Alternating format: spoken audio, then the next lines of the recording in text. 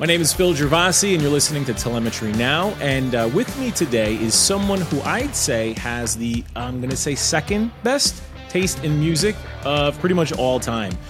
Greg Villan is the Senior Director of Technical Product Management at Kentic, and today we're going to be talking about cord cutting and the impact that it's had on service provider networks. So let's get started.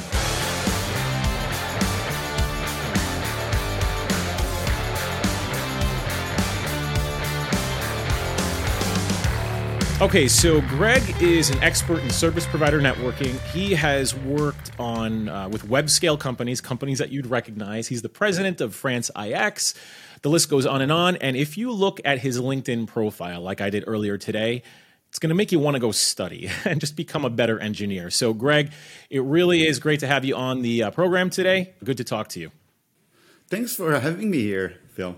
And also, you mentioned previously that I was your second best music choice person. Now I want to know who the first one is. I gotta unseat him. Yeah, you're curious about that, huh? So you and I are similar in age. We grew up with a lot of the same bands, I know, from having hung out with you. And so we have that same foundation. So that's why you're right there alongside me as second best. But what I saw was that you sort of tended toward the hardcore punk scene from the grunge days, right? And then I sort of went in the direction of like progressive rock, progressive metal. But we have that same foundation. So that's why I still count you as second, a close second, but it is second best. We'll battle this offline, don't worry. Yeah, battle of the bands.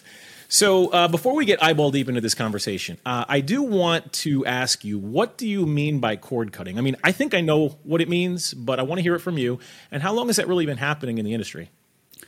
Well, so as far back as I can remember, in the early, I'd say 2000s, we started seeing like internet service providers going beyond the duty of just offering internet access, right? We started seeing what you'd call back then triple play offers, which would be a bundle of internet access, voice over IP, and also IPTV. And so back then it was just using internet as a conduit to relay IPTV on a set-top box. But it was really what gave what we now call OTT, over-the-top content provider, the idea that independent content from linear programming could emerge and be brought to end users this way. So that's cord cutting. It starts with voice over IP, really.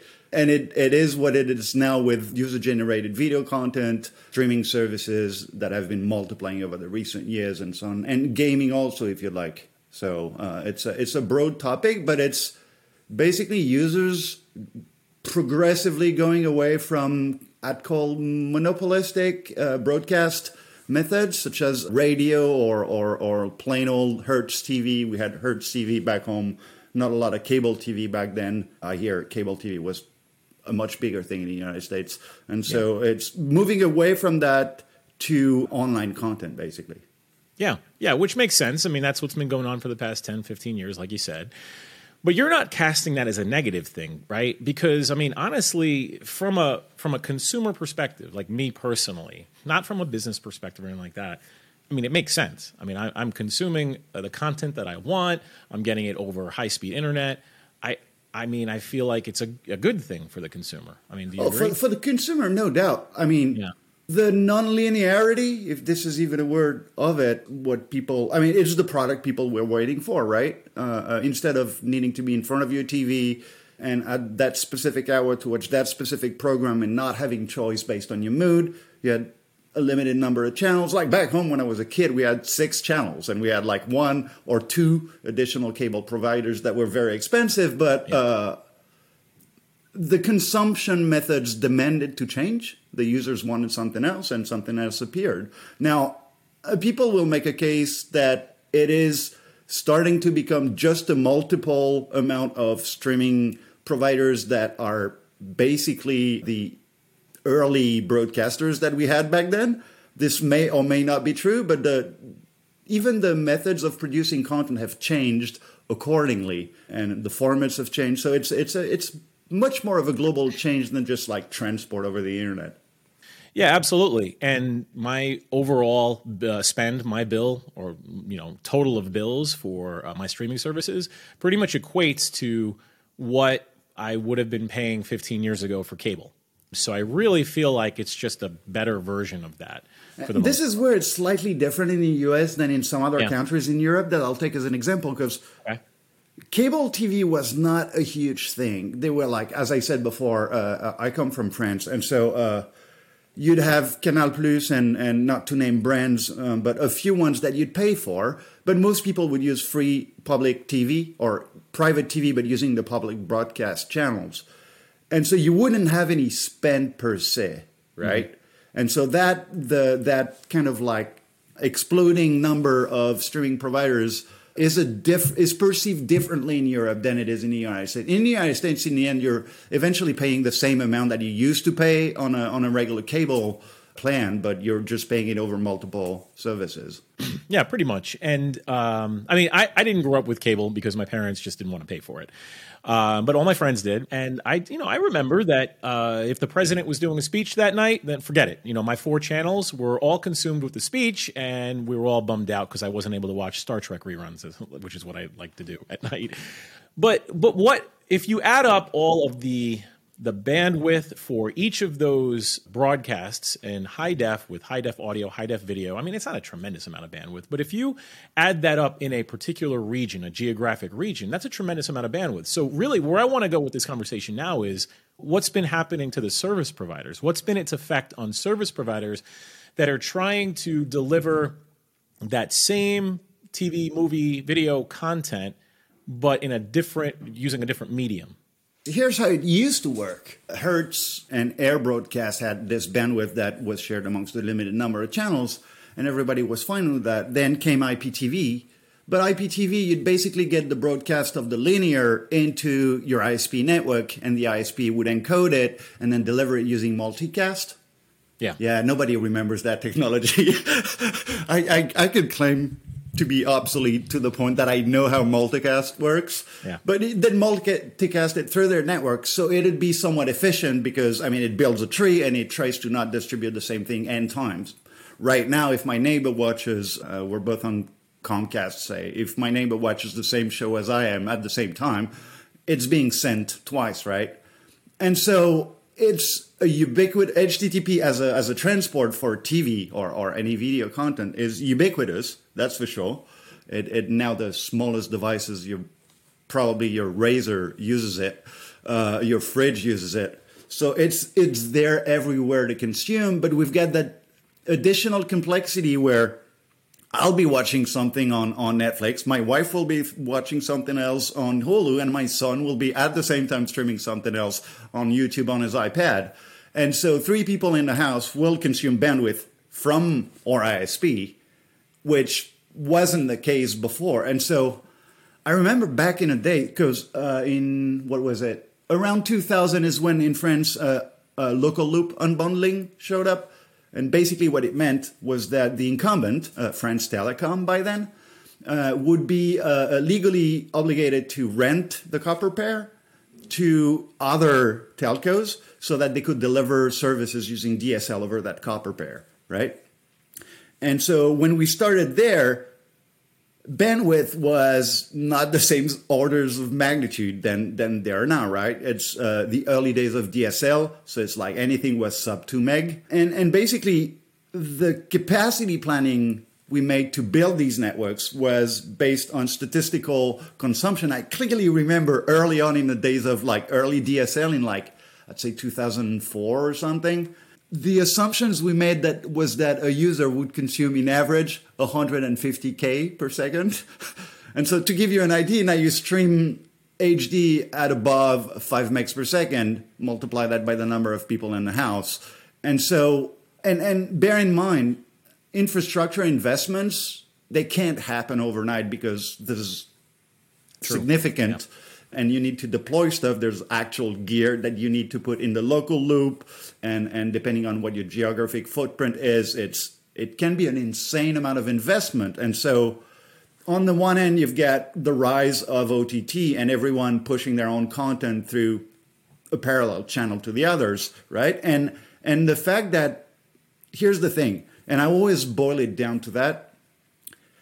What type of internet access do you have currently at home? I get fiber to the house. So you get fiber to the house. So basically, in most countries in the world now, you get 1 gig for like $50, right? Yeah. So 1 gig for $50 is 5 cents a megabit per second, right? Mm-hmm. And so the price that your internet service provider pays to access the internet is probably above that. And so it is a business of very, very thin margins. And back in a day, you had to keep a customer for at least 5 years to make it worth it. Oh, really? Okay. And so they're stuck between the increasing consumption and the competition. In the US, you've got some kind of geographical, local monopolies. Like in San Francisco, I will only have a choice between like 2 or 3 providers. But in some countries, they've made it so easy to switch from one to another, local loop unbundling being one of the vectors of it, that people can switch whenever they want. So you have to make sure that they stay. And that's the other problem, right?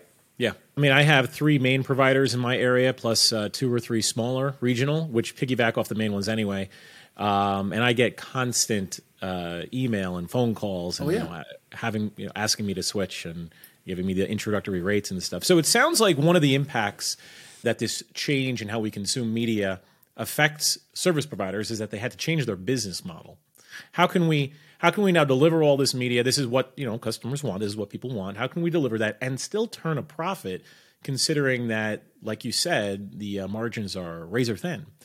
The only question I have here though is, the reality is, I'm trying to do the math in my head. It really isn't that much bandwidth to my house. I mean, if I have 5 people all streaming at the same time, which doesn't really happen. I mean, if we're all streaming a movie, as a dad, I'm going to be upset. Like, we all need to be sitting in the family room together. But even then, what is that? 25 megs? That's not a huge amount. Well, that's for what you're looking at. But like now, a lot of providers will pre-cache software, right? Mm-hmm. You probably have your iPhone set to auto update, which would be the safe thing to do nowadays. Yeah, and so it'll get an update, and then your Macs locally, if you have Macs, will do that too, and your Windows setups will prefetch stuff. So and your Xbox will start downloading game updates offline, and so it's funny because working on that OTT detection product that I work on at Kentic, like I have to look at my internet traffic like closer than I did used to, and the amount of stuff that's constantly pulling from the internet is insane, and I don't always remember it, right? So there's a sunken part of the iceberg here. So is providing residential consumer-grade internet almost like a lost leader for service providers today? I would think it is. I'm not a macroeconomy expert, right? Yeah.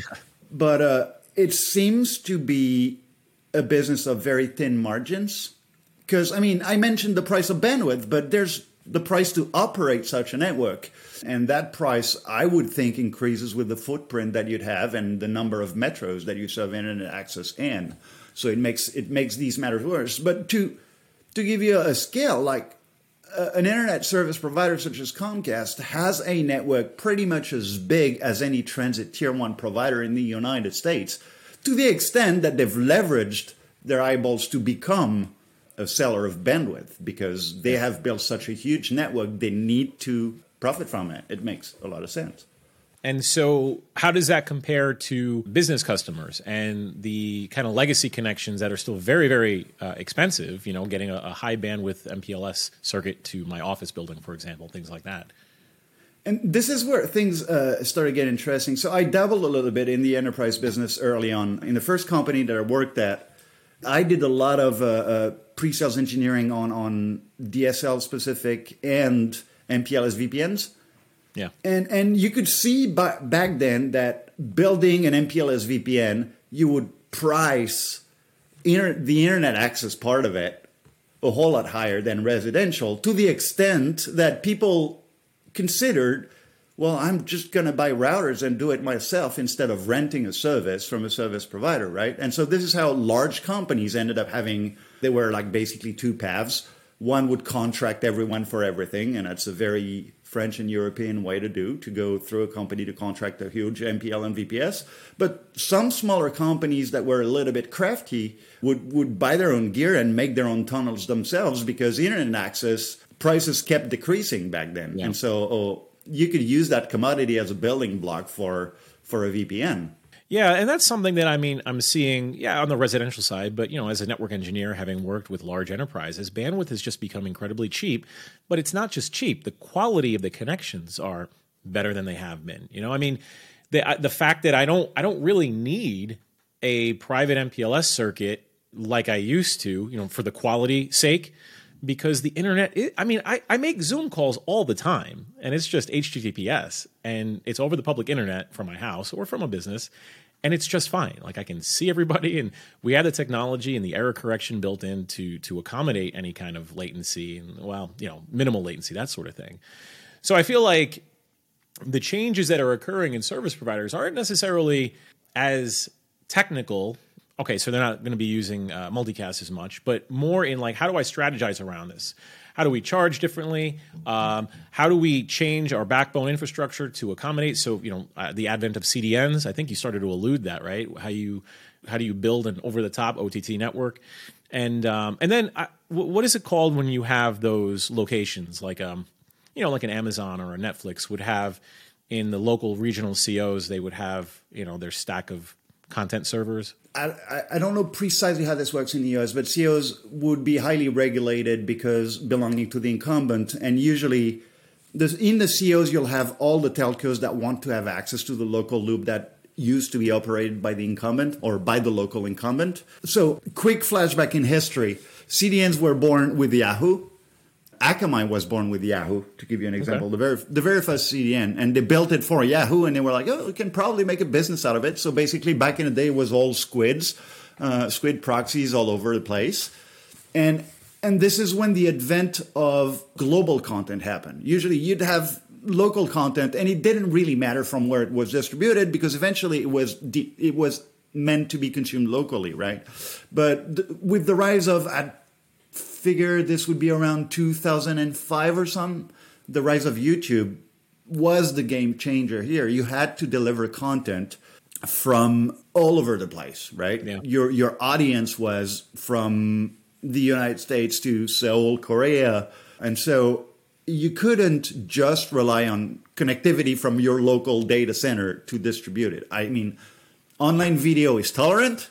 It's a fairly, it can have, as long as you have enough bandwidth, it can have long latencies. It doesn't really matter, but still you'd have to somehow deliver it locally. And so this is when they started to build POPs in ISP, near ISP's network. So usually in data centers where there's a lot of other ISPs to connect with, right? And they would directly connect with them. So they'd have their servers in that data center, and they would interconnect directly with the local ISPs or through an internet exchange peering fabric. And then the next step was we can reach further towards the last mile and help these ISPs. Because think of it, if I'm a content provider and I'm blasting content throughout the place, right? I need to help the eyeballs distribute my content, because if I don't, their users are going to get bad quality and they're just not going to use my service. And so I need to meet them further in the middle of the road. And so the idea came up, and Akamai pretty much started that, of embedding caches within the ISP's network. Yeah. So they'd put caches in your ISP's network, and Akamai, for instance, is a commercial CDN, so they have multiple content customers that are located on their cache on the edge. And it would have distributed edge between their own facilities and the facilities of the ISPs that would agree to have these caches. And then large content providers thought, well, you know what? I can probably be Akamai for myself. And this is what we did over at Netflix back in the day. This is what I did at Dailymotion initially. And this is what I did at Netflix back in the day when we started helping out these eyeball ISPs, broadband providers, save bandwidth by offering them, literally offering servers to put in their own networks. Yeah. And while we still paid for the servers, it was still very much worth it for us to do that, and for them because the quality would be better and they would save a lot of cost of upstream.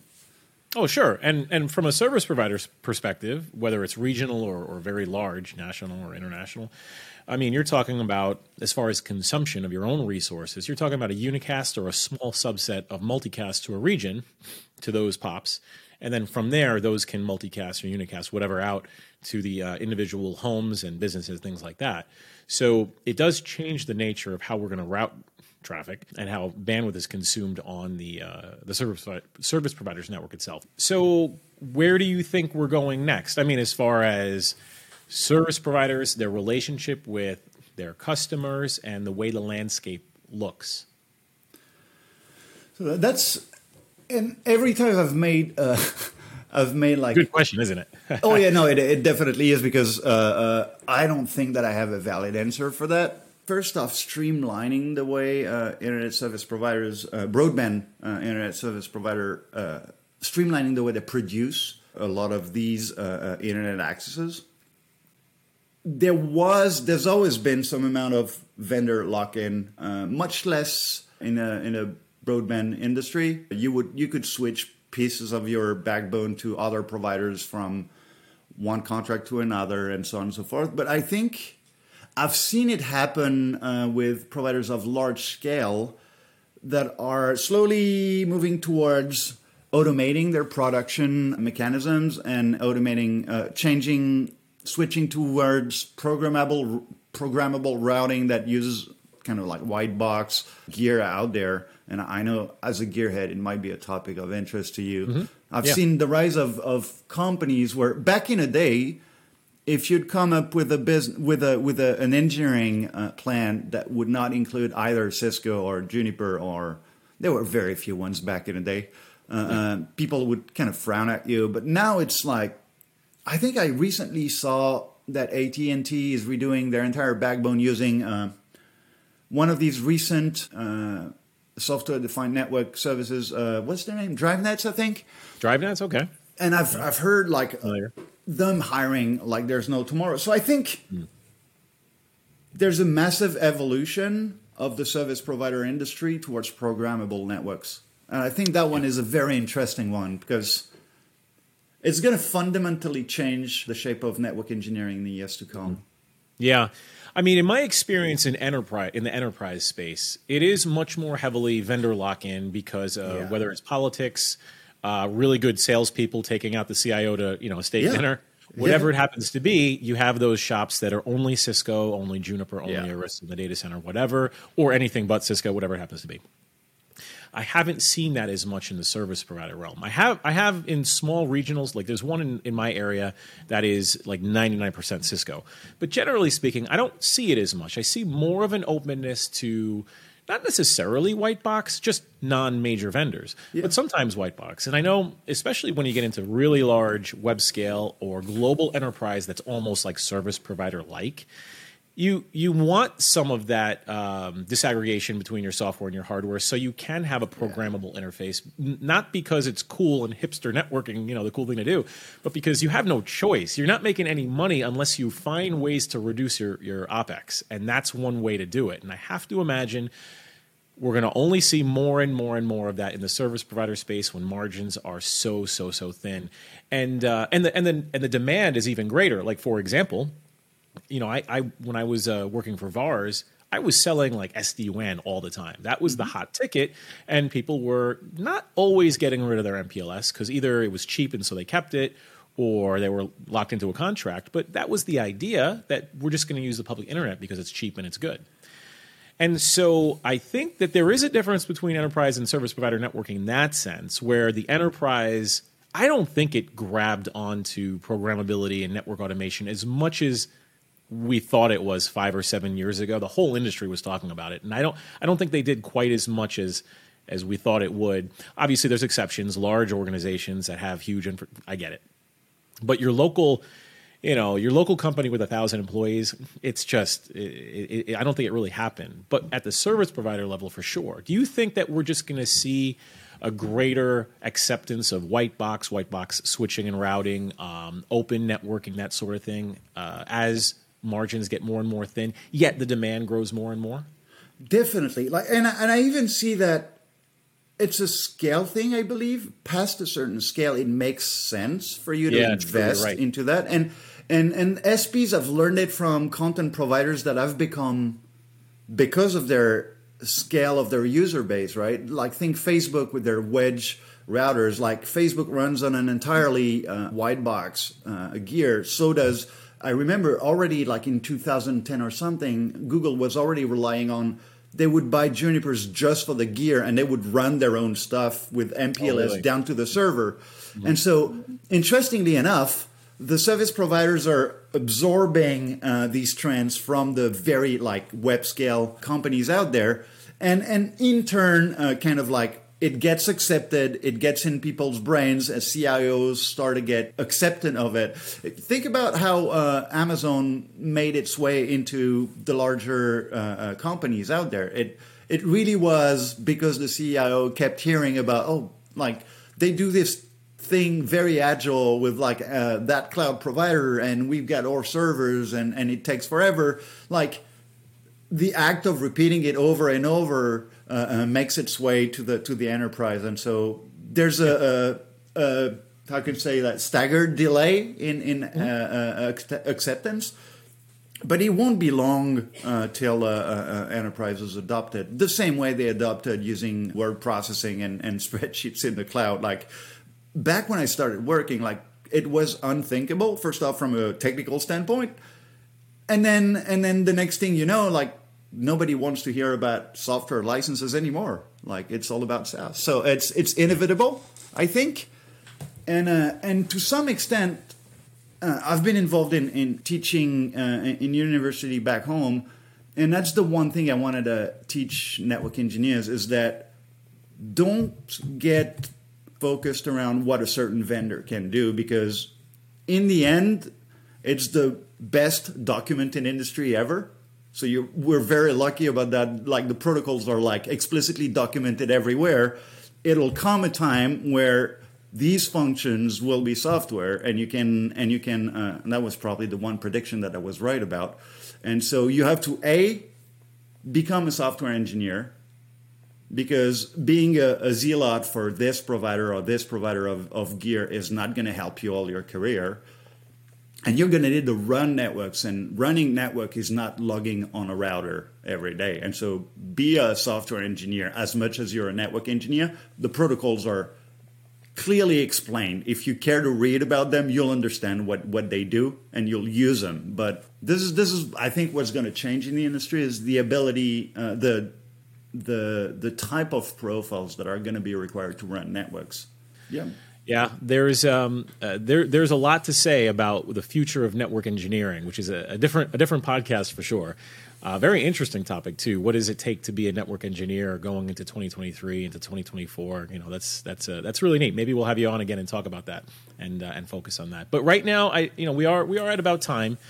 So I would like to say thank you, Greg, for coming on and sharing your experience, your expertise. You have a lot of experience. I really value that. Thank you. And I got to say, it really is conversations like these that I love, and I kind of miss, because I'm not in the field every day installing networks, like I was years ago in the data center. So I do miss it. But anyway, it's been great, Greg. And if someone has a comment or question for you specifically, you directly, how can they find you online? I don't know if people do that, but they can just reach out to me at Greg@Kentech. They can also find me on LinkedIn, Greg Villain. I'm on Twitter, but I spend most of my time ranting on Twitter, so it might not be the best to follow me there. Gotcha. But that's about it. And again, like if you dwell conferences such as NANOG or RIPE meetings, or even the general meeting for the French IX Internet Exchange, you may see me there. So just grab me and have a chat. I'd love to. And you can find me on Twitter at network_Phil. Search my name in LinkedIn, my blog, networkphil.com. You can also follow Telemetry Now on LinkedIn and Twitter. And if you are interested in being a guest on Telemetry Now, or if you have an idea for an episode, we'd love to hear from you. You can always email us at telemetrynow@kentech.com. So until next time, bye-bye.